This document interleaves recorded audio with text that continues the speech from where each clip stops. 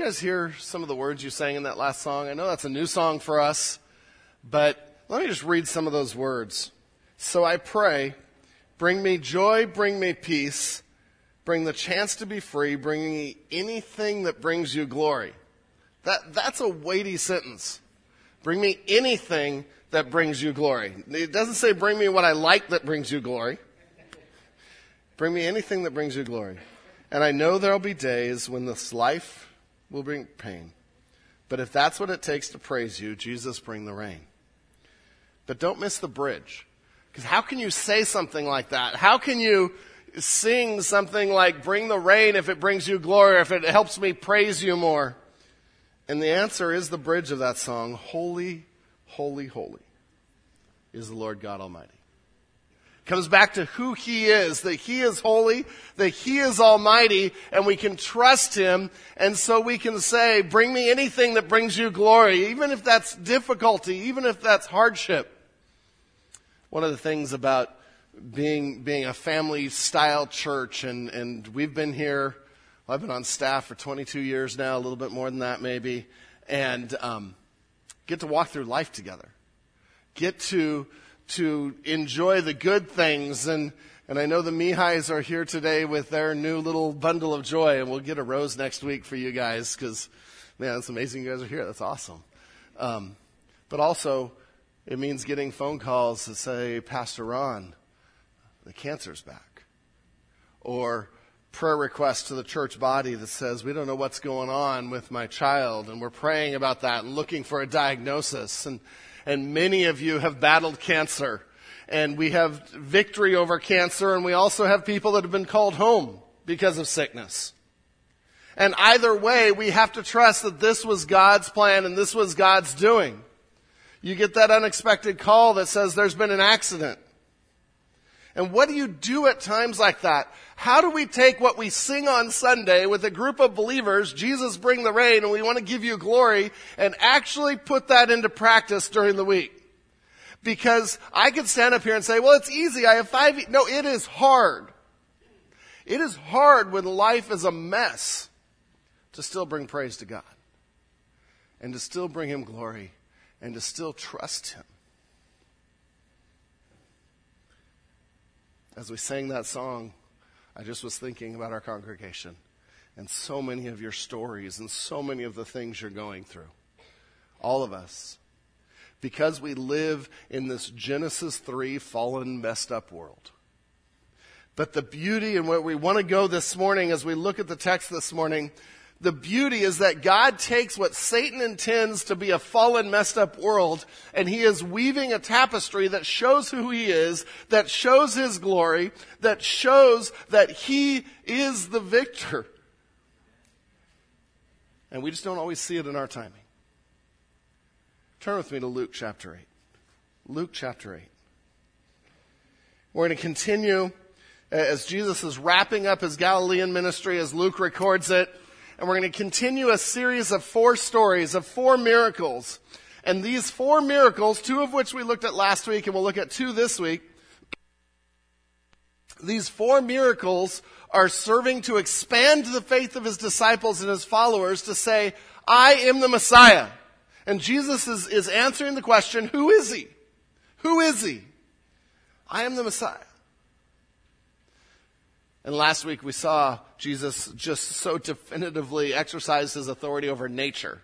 And He stood and said, stop, and the sea stopped, and He calmed the sea. And the disciples' minds were a little blown, right? Who is this, they asked. And He said, where's your faith? And then we saw the demoniac on the other side of the Sea of Galilee. And again, Luke is telling us these stories because Jesus has taken these incidents that are major incidents. And we have the largest demon possession that we see in Scripture, and they obey Jesus. He has authority over them. And so we've seen Jesus has authority over nature. He has authority over the realm of evil and sin. And this week, we come to the story, and it comes to a little bit more personal.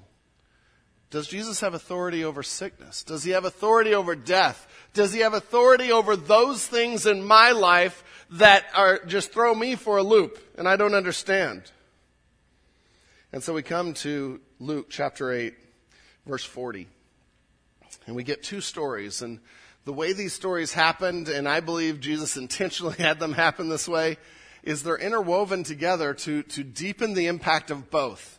And so we start one story, and that sandwiches a middle story, and then we pick up the first story at the end, and that's why in your notes it's 1A, 2, and 1B, because we're seeing two stories intertwined that Jesus in his sovereignty is using to blow his disciples' minds a little bit more of who he is. And this morning as we look, I want you to look for two themes. Look for the authority of Jesus that he compassionately shows to the people involved. Jesus' authority. And then look for the faith that the people respond with.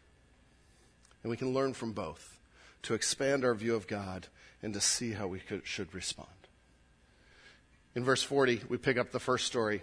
And in your notes, the first point is Jairus desperately begs Jesus to heal his daughter. Jairus desperately begs Jesus to heal his daughter. Now, when Jesus returned, the crowd welcomed him, for they were all waiting for him. And right away, if you were with us last week and we studied about the demoniac across the Sea of Galilee, on the east side of the Sea of Galilee, you remember what happened there? Jesus shows his power, he shows his authority, and the people there are like, nope, not for us. This is going to disrupt life. We don't know what's going to happen. We're scared to leave. And in one of the most chilling parts of last week's story, Jesus left. Said, okay, that's what you want. Sometimes God gives us what we ask for, and it's not good. And so he left and came back across, and the wording here really shows that this is within the same 48-hour period. Okay, so these four miracles Jesus does in 48 hours to show who he is. And he comes back. Now, instead of telling him to go away, the crowd on the other side, Capernaum, they welcome him. And there's a little bit of irony there that I think Luke is pointing out of the two different receptions. They welcome him. They're all waiting for him. It doesn't mean they're all believers. It doesn't mean they're all on board with his messiahship. Some of them just want to be healed. Some of them are wanting to see the show. And some of them are disciples. But he comes, and he's probably back in the Capernaum area. We've talked about Capernaum. That was his home base up in the northwest shore of the Sea of Galilee. And then we get to the story in verse 41. And there came a man named Jairus, who was a ruler of the synagogue. And Luke is setting up the situation. And Jairus, as a ruler of the synagogue, was one that probably oversaw the operations of the synagogue. He would teach on occasion, but he would always choose who taught and what was read and just sort of organizing the synagogue. This was a place of respect. Probably he was pretty well off too. So this was a notable man in the culture there. But also keep in mind the synagogue and the rulers of the synagogue, they've had some run-ins with Jesus. And so there's probably some opposition in the past to Jesus. We don't know that for sure, but just thinking through the situation and thinking through what normally happened. But instead of coming to oppose Jesus, we see a different Jairus. And falling at Jesus' feet, he implored him to come to his house. You could read that, he begged him to come to his house. And this was an act of desperation, an act of humility from an esteemed man who others looked up to. And he came, and we find out why in 42. For he had an only daughter, about 12 years of age, and she was dying. He had gotten the word from the doctor. Your daughter doesn't have long to live. She's his only daughter. A lot of scholars think only child because of how it's written there. His life. And that news. No parent ever wants news that their child might go before them. 12 years old for a young lady. I know we have our junior hires in here, and some of you are 12. But just to paint what's going on here, 12 years old for a young lady would have been almost marriageable age. Within a year or two, right before the prime of life. All that excitement, all of that newness. Jairus might be thinking, grandkids are coming soon. I can put some pictures in my wallet. Nah. But his world is rocked.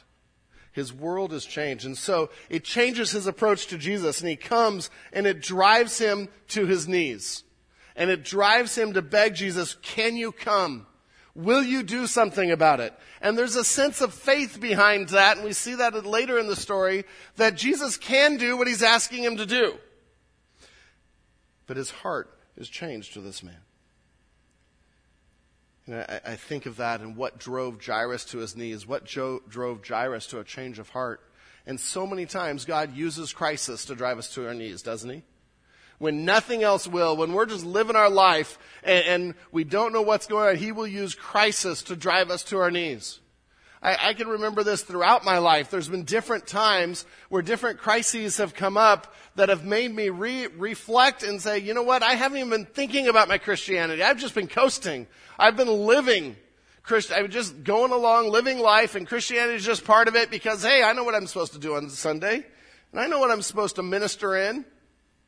And God will often bring a crisis to come and say, but you're not depending on me. You're not trusting me. See, we can so easily go through a lot of days without depending on God, without even thinking about God if we really wanted to. But a crisis will come along to drive us to a point where we are aware of our need, where we will bow at his feet, where we will not let pride rule the day. And we see at the end of that verse there, it says, as Jesus went. Just a simple phrase. Mark gives us a little bit more on it, but it's Jesus heard the request, and so he says, okay, let's go. And this act of compassion, that he would even hear an individual request and then act on it and change he said, okay, let's go. And so we get to the end of verse 32, and the people pressed around him. And that idea of pressed, in fact, is the same word that you heard Pastor Andrew talk about when he was talking about the parable of the soils. Do you remember the different soils? And the seed falls on some of the soil, the plant grows up, and then the thorns and the cares of this world press in on it. It's that same word, choking, almost choking out. Sometimes it was used of pressing grapes in a wine press, which isn't real fun for the grape. And so this crowd is pressing in, and you get this idea in these narrow streets that there are people everywhere. Sometimes with Living Nativity, it's like, well, man, you made it so narrow, and it was like crowded. And I'm like, yeah, that's what it was like. And that's what Joshua was after this year, is to press in to get that feel. So that's what's happening here, pressing in. And they're on their way to Jairus' house, and we get to point number 2, and there's an interruption. Jesus interrupts his trip to Jairus' house to heal the hurting, outcast woman with the blood issue. That's just a description of what's going to happen. Read verse 43. And there was a woman who had a discharge of blood for 12 years. And though she had spent all her living on physicians, she could not be healed by anyone. Now catch the despair that we're seeing here. We saw the desperation of Jairus. Now for this woman, she has been sick for 12 years. I mean, goodness, men, we get a cold for 2 days. It's why there's all these memes about a man cold, just saying. 12 years. What does that do to your hope? What does a chronic illness and a chronic thing we deal with do to your ability to try? It's so easy to just shut down. There's been 12 years of hopelessness, a discharge of blood. We don't know exactly what that is, probably uterine bleeding, and something that no one could have solved. She had spent all her money. She probably had money at the beginning, but she spent everything she had on doctors, and doctors haven't done anything. And one of the reasons for that is doctors didn't know how to deal with some of that. I read some of the cures for blood issues like this in the Talmud, and it lists 11 cures for this specific illness. Some are potions, some are superstitions, and I want to read some of them just so we get an idea of her hopelessness and despair. For example, one of them was, take of the gum of Alexandria the weight of a small silver coin, of alum the same, of crocus the same, let them be bruised together and given in wine to the woman. If this does not benefit, take of Persian onions 3 pints, boil them in wine, and give her to drink, and say, arise from thy flux. We get some incantation in there. This is my favorite. If this does not cure her, set her in a place where 2 ways meet, and let her hold a cup of wine in her right hand.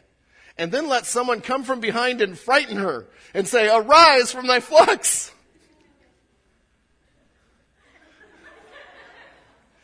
That'll be $300, please. She has spent all her money on cures like this that didn't work. It is a testimony to her that she is still pursuing Christ. That she is still even there and hasn't holed herself up in her house and given up. See, when we have a chronic issue like that, it affects us in so many ways. And for her, this affected her in so many. It affected her physically. It wears her down. There's physical pain. There's discomfort. There's frustration. We mentioned it's costly. This helplessness, and helplessness often turns to despair or hopelessness. Spiritually, this would have left her unclean. For 12 years, she would have been unable to go to the temple, unable to offer sacrifices, unable to worship with any other person, because she was ceremonially unclean. Socially, when someone is ceremonially unclean in Jewish circles, that means you avoided all contact with other people. Imagine going through 12 years and never having any contact with another human being, only talking to someone from 10 feet apart. Now, some of you that are introverts are thinking that'd be heaven. Most of us need some sort of interaction, right? This was all taken away from her. One author, Garland, wrote, she is a walking pollution. A walking pollution, a pariah. Probably couldn't have kids, which was so important at the time. Probably couldn't be married. So she's affected in all these different ways. I say all those so we understand the despair that she comes to Jesus with. She's unclean. The fact that she's in a crowd is actually pretty significant. But in verse 44, we get what she did. She came up behind him and touched the fringe of his garment. And you get the picture of she's sort of sneaking up, knows she shouldn't touch anyone, doesn't want to be a bother to the Savior. Maybe she's hidden in a little alcove knowing he's going to come by. And he comes by and she reaches out and she touches the bottom of his robe or his prayer shawl. And that wording there is probably for the tassels. They would have tassels at the bottom of their shawls or their robes, and it could have been either one. And she touches it. Doesn't even know for sure what it'll happen. And maybe in her faith, she thinks, maybe if I just touch him, he'll heal. Because she just has a kernel of faith, and a little bit wrong in some areas, a little bit right in some areas. And so we see what Jesus did. Obviously, before healing, he needed to stop and correct her doctrine and her, no. It's not what compassion would do here. There's time for that. But in 44 it says, and immediately her discharge of blood ceased. Do you hear that? Immediately she was healed. 12 years! Immediately she was healed. Oh, the joy that must have welled up inside her. It's really interesting because the idea of touch comes up throughout these two stories a lot. And in every case, Jesus is touching something that's unclean. Just being here, he was touching things that were unclean. He's touching something that's unclean. And in their culture, that meant he should have become unclean. And Jesus never became unclean. He always transfers his righteousness and his forgiveness to the person he touches. And the same is true today. Jesus is offering his salvation. He's offering his righteousness to give to us. And so he heals her. And you'd think, well, that's the end of the story. But the story goes on. And Jesus said, who was it that touched me? And when all denied it, so everyone's like, not me, not me, not me. I mean, if you're the woman, do you say, oh, it was me? No, she was trying to sneak and then sneak back. And everyone denies it. And Peter says, Master, the crowd surrounded you and are pressing in on you. This is Peter looking at Jesus and saying, duh. Okay, Peter, one author, I loved this, said he opened his mouth long enough to switch feet.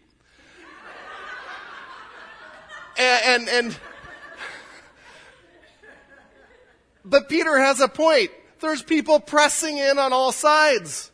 Jesus, you're asking who touched you? 100 people just touched you. But Jesus is pointing her out not to embarrass her, not to chastise her, but to lift her up as an example of faith. And to lift her up and restore her in society. And so Peter says this, Master, the crowds surround you and are pressing in on you. So I laugh every time I read that verse.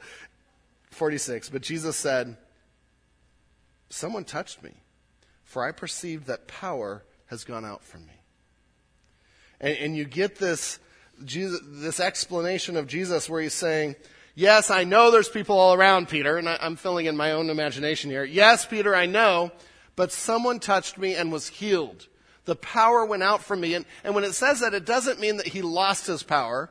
He's an endless well of power. Remember all the attributes of God. But that his power went out and healed this woman. He intentionally and supernaturally healed her. Now, sometimes we look at this, we're like, okay, is this some sort of magic? That if we just get the right robe, we can all put it in the back and touch it on our way out and we're good? And Jesus here is going to dispel that notion. But keep in mind, not everyone that touched Jesus was healed. This is also why Luke is describing that the crowd pressed in. There's a lot of people that touched him that weren't healed. This was an intentional healing, an intentional moment that Jesus knew this lady touched his hem and chose to heal her. There's all kinds of debate of, well, was he really asking the question? I don't know. No, he knew.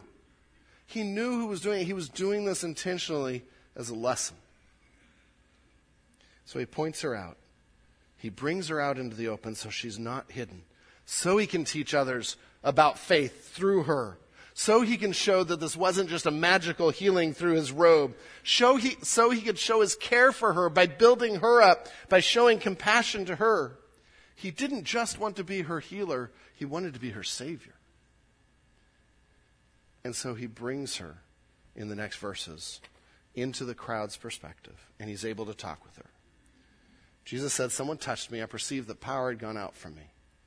And when the woman saw that she was not hidden, I've been pointed out, I've been caught. She came trembling and falling down before him, declared in the presence of all people why she had touched him and how she had been immediately healed. And in that verse, you see this trembling woman who was afraid. And if Jesus had just healed you and then called you out in front of everyone, yeah, she's afraid. It makes sense. And she comes and it says she described what happened and she said, this is why I came and I was hoping for this and I was healed. And she told her whole story. She testified who God was. Out of her weakness and what God did, she testified. And he said to her, this is such a wonderful, wonderful statement. Daughter, your faith has made you well. Go in peace. Daughter, your faith has made you well. Go in peace. And he takes this trembling, bowing, scared woman who's gone through it for the last 12 years, who's just been healed, and he lifts her up and says, daughter, your faith has made you well. This is the only time in the Gospels we see Jesus refer to someone as daughter. It is an endearing term. And he's saying, you are part of my family now. We just had the text about who are my mother and my brothers. And it's interesting because even the word for well there, and some people have, well, how do you translate that? It's not the normal word for healing. It's actually the word that we have for salvation. And the implication is she's not only been healed physically, but now she's been healed spiritually. And she's been brought into the kingdom of God, and he can say, daughter. What a beautiful act of compassion. Honoring her faith. A kernel of faith, not a whole understanding of the doctrine of faith, but a kernel of faith that she was willing to act on and willing to believe Jesus could handle her situation. And he did. And he did. And he ends by saying, go in peace. The man who angels said would bring peace on earth is bringing peace on earth.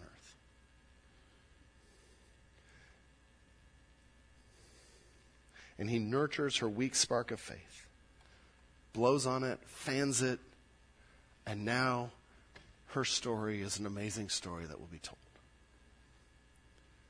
And so we see Jesus stepping into hopelessness, stepping into situations that sin has caused, this fallen world has caused, and said, I will use this for my glory.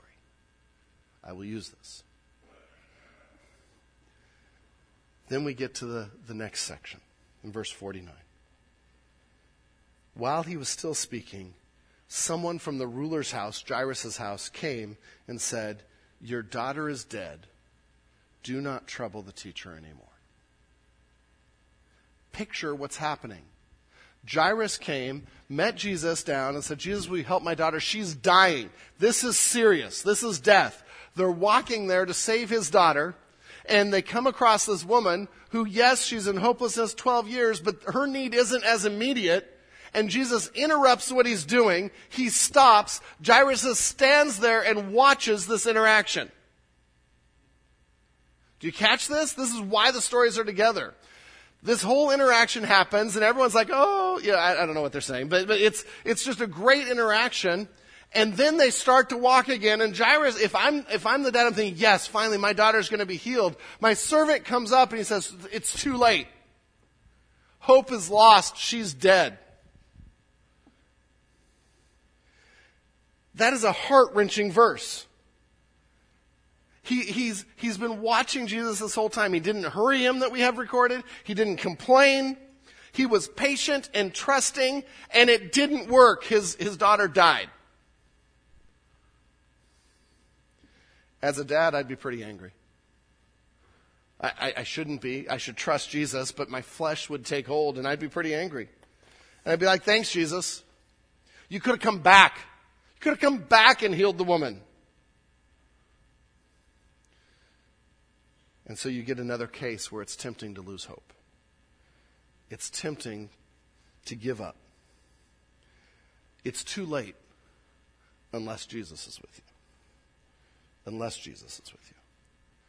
And we see, again, an incomplete view of Jesus. They didn't understand who he was. He could heal, but now we've gone beyond the limits of his power. Now we've gone beyond the limits of what he can do. And maybe they hadn't heard the story of the widow's son. But I can see him feeling, what about my faith and my daughter? You commended the woman for her faith. What about me? I bowed at your feet. Jesus, if your timing would have been just a little different, if you would have done things a little differently, it would be better. As if we know. And you see in point 1b there, if I can get to that in my notes, Jesus' delay appears to cost the life of Jairus' daughter. But it was in God's plan to show a greater miracle and nurture a greater faith. See, that's not where the story ends. And so we go on. But Jesus, on hearing this, answered him. And the servant comes up. Jairus is probably right next to him because Jairus is leading him to his house. And he hears the hopelessness of the servant. And before, this is part of his compassion, before Jairus has a chance to even break down, Jesus steps in. He steps in and he says, don't fear, only believe. And she will be well. Interesting, again, the same word, healed and saved. Don't fear, only believe, and she will be well. See, whenever life throws curveballs at us, whenever we hit these situations, we have two choices, maybe more, but two major choices. One is despair and fear. We can give up, we can give into bitterness, we can give into hopelessness, or we can believe, we can trust, we can have faith in God. The two are incompatible. Because if we're despairing, if we are losing hope, if we are letting that affect us in our life, we are saying God isn't enough. God can't handle this. But God says, and Jesus here says, believe in me, trust me, and see what happens. Do not fear, only believe. Don't focus on the circumstances, focus on me. Don't focus on what you think you can't do. Focus on what I can do. Trust in a loving, caring, powerful God. And Jesus' promise to him was she will be saved. She will be healed. She will be made well.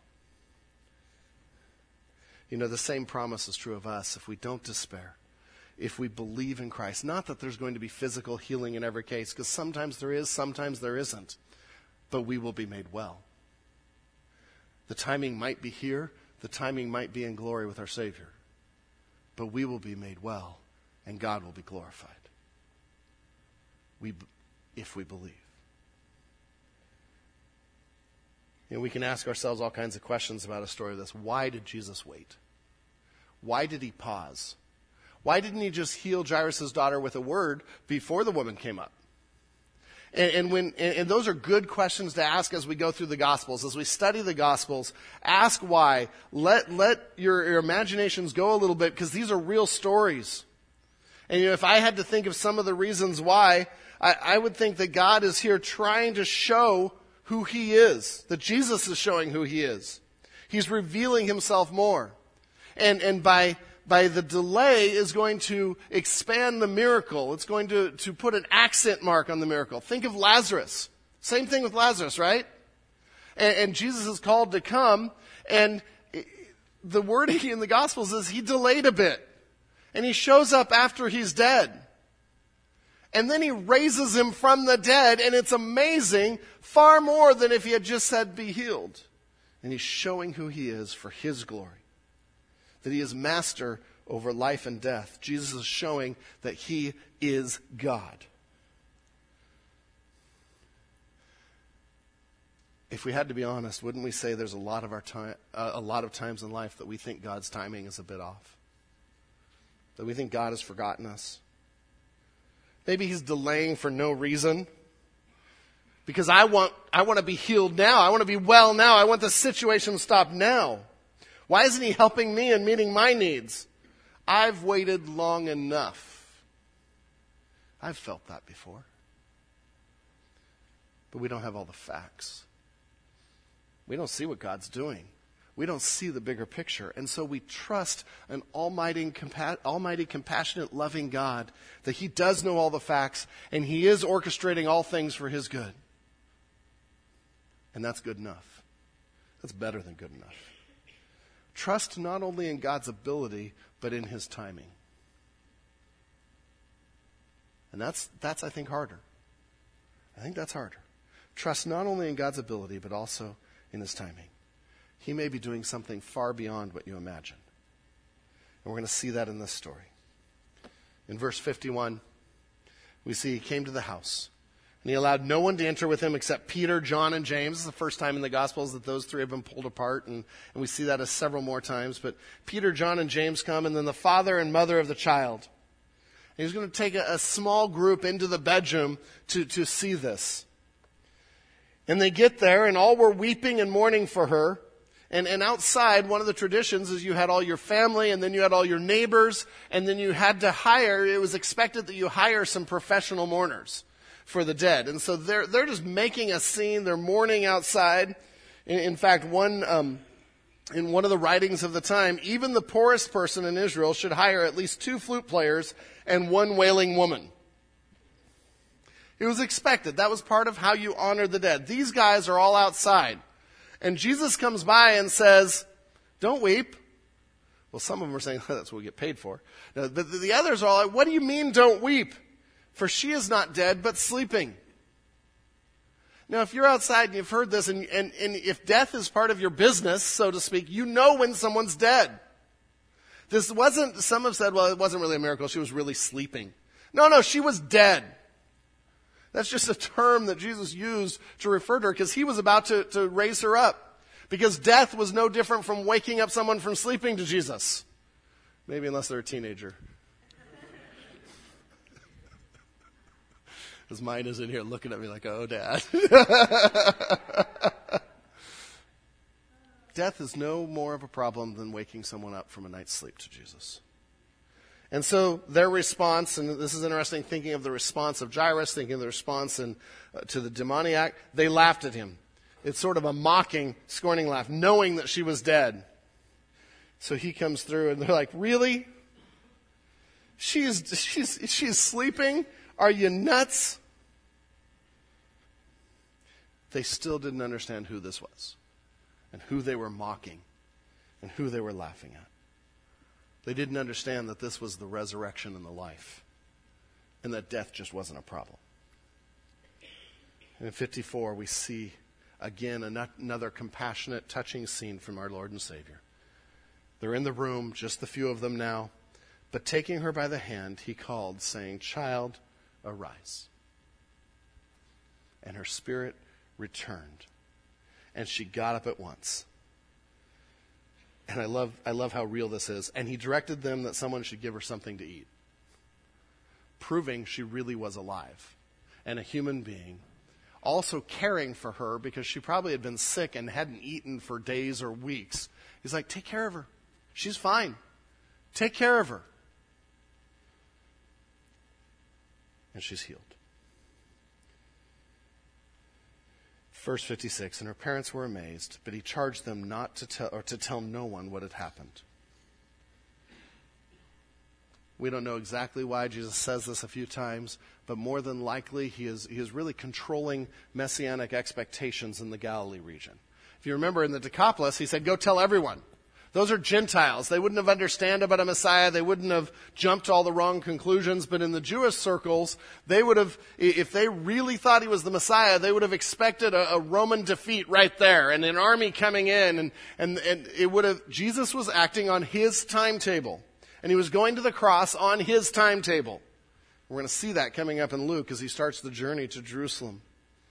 And Luke paints that picture. He's controlling fame, and he doesn't want people to follow him just because he's a miracle worker. He wants them to believe in him because he's the Son of God. And he's offering salvation. And so we see the faith of Jairus now has resulted in his daughter being raised from the dead. If Jesus hadn't waited, it could have been a simple healing. But Jesus waited, and it was a resurrection. What an amazing thing. Jesus' timing was better and showed who he was on grand display. Two stories of hopeless situations where one woman for 12 years has been in desperate shape and she's healed immediately.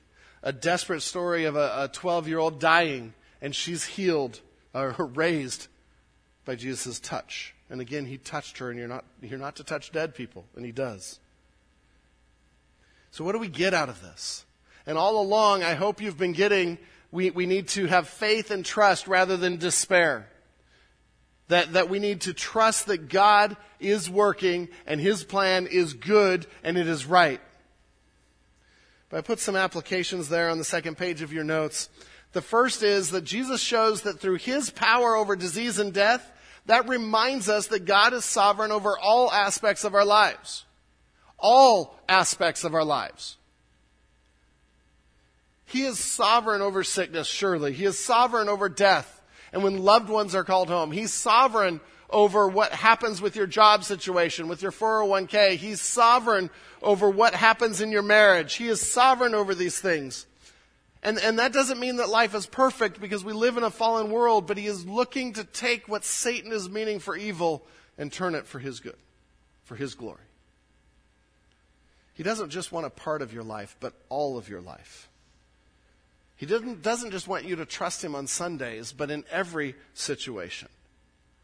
Trust in our compassionate, powerful Savior.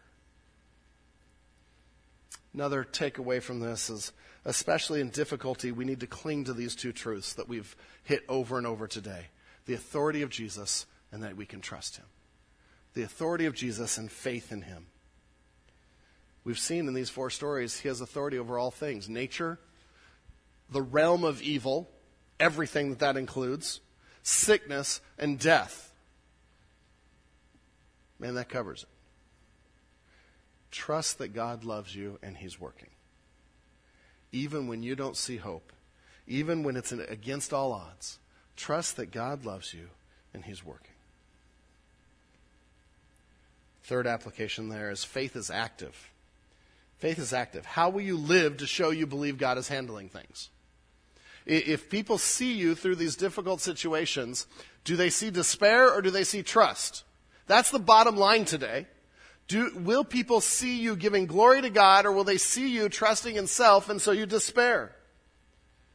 Faith is always active. It always puts our feet where our mouth is. And for both of these stories, they acted on their faith. The ruler who may have been opposed to Jesus before came and bowed. The woman found a way to Jesus. You know, for us, what do people around us see? What do we let them see? And sometimes we have faith in God, but we're such quiet people that we don't show it. We need to show that a little bit. In difficult situations, we need to be willing to say, you know what? Yes, this situation stinks. I've never gone through anything like this before, but my God is good. And my God is loving, and He is caring. He is walking through this with me, and is helping me through this. People need to hear that. Because your story in crisis may be the very thing that brings someone else to the Savior and brings them to the kingdom of God. And then you have to ask, was that crisis worth a soul? Absolutely. Absolutely. Do people see us trusting in God? Or do they see gloom and doom and despair? I'm not saying we should never cry. I'm not saying there should never be sorrow. Goodness, when a loved one dies, there should be tears. No one wants to see someone rejoicing. But through those tears, is there a peace that knows God is in control? Trust is believing that God has this even when I don't see a way. And that gives a peace beyond human understanding. Third application there is God's timing is almost never our timing, and His is better. God's timing is almost never our timing, and His is better. And we've talked through that as we went through the stories. Trust that in your situation, what you think of as a delay may be God setting up a better conclusion. Trust in God. It's His purposes, His way, His timing, His glory. Lord God, our Savior, oh, we worship You. We praise You. You are the God that has done all these miracles, but ultimately, You were showing that Jesus is God, and He died to save us from our sins and to offer salvation to all who will come to Him. Lord, we owe You our lives. Thank You for Your care, for Your love, and that we can trust You. Help us to live like trusting children this week. In Jesus' name, amen.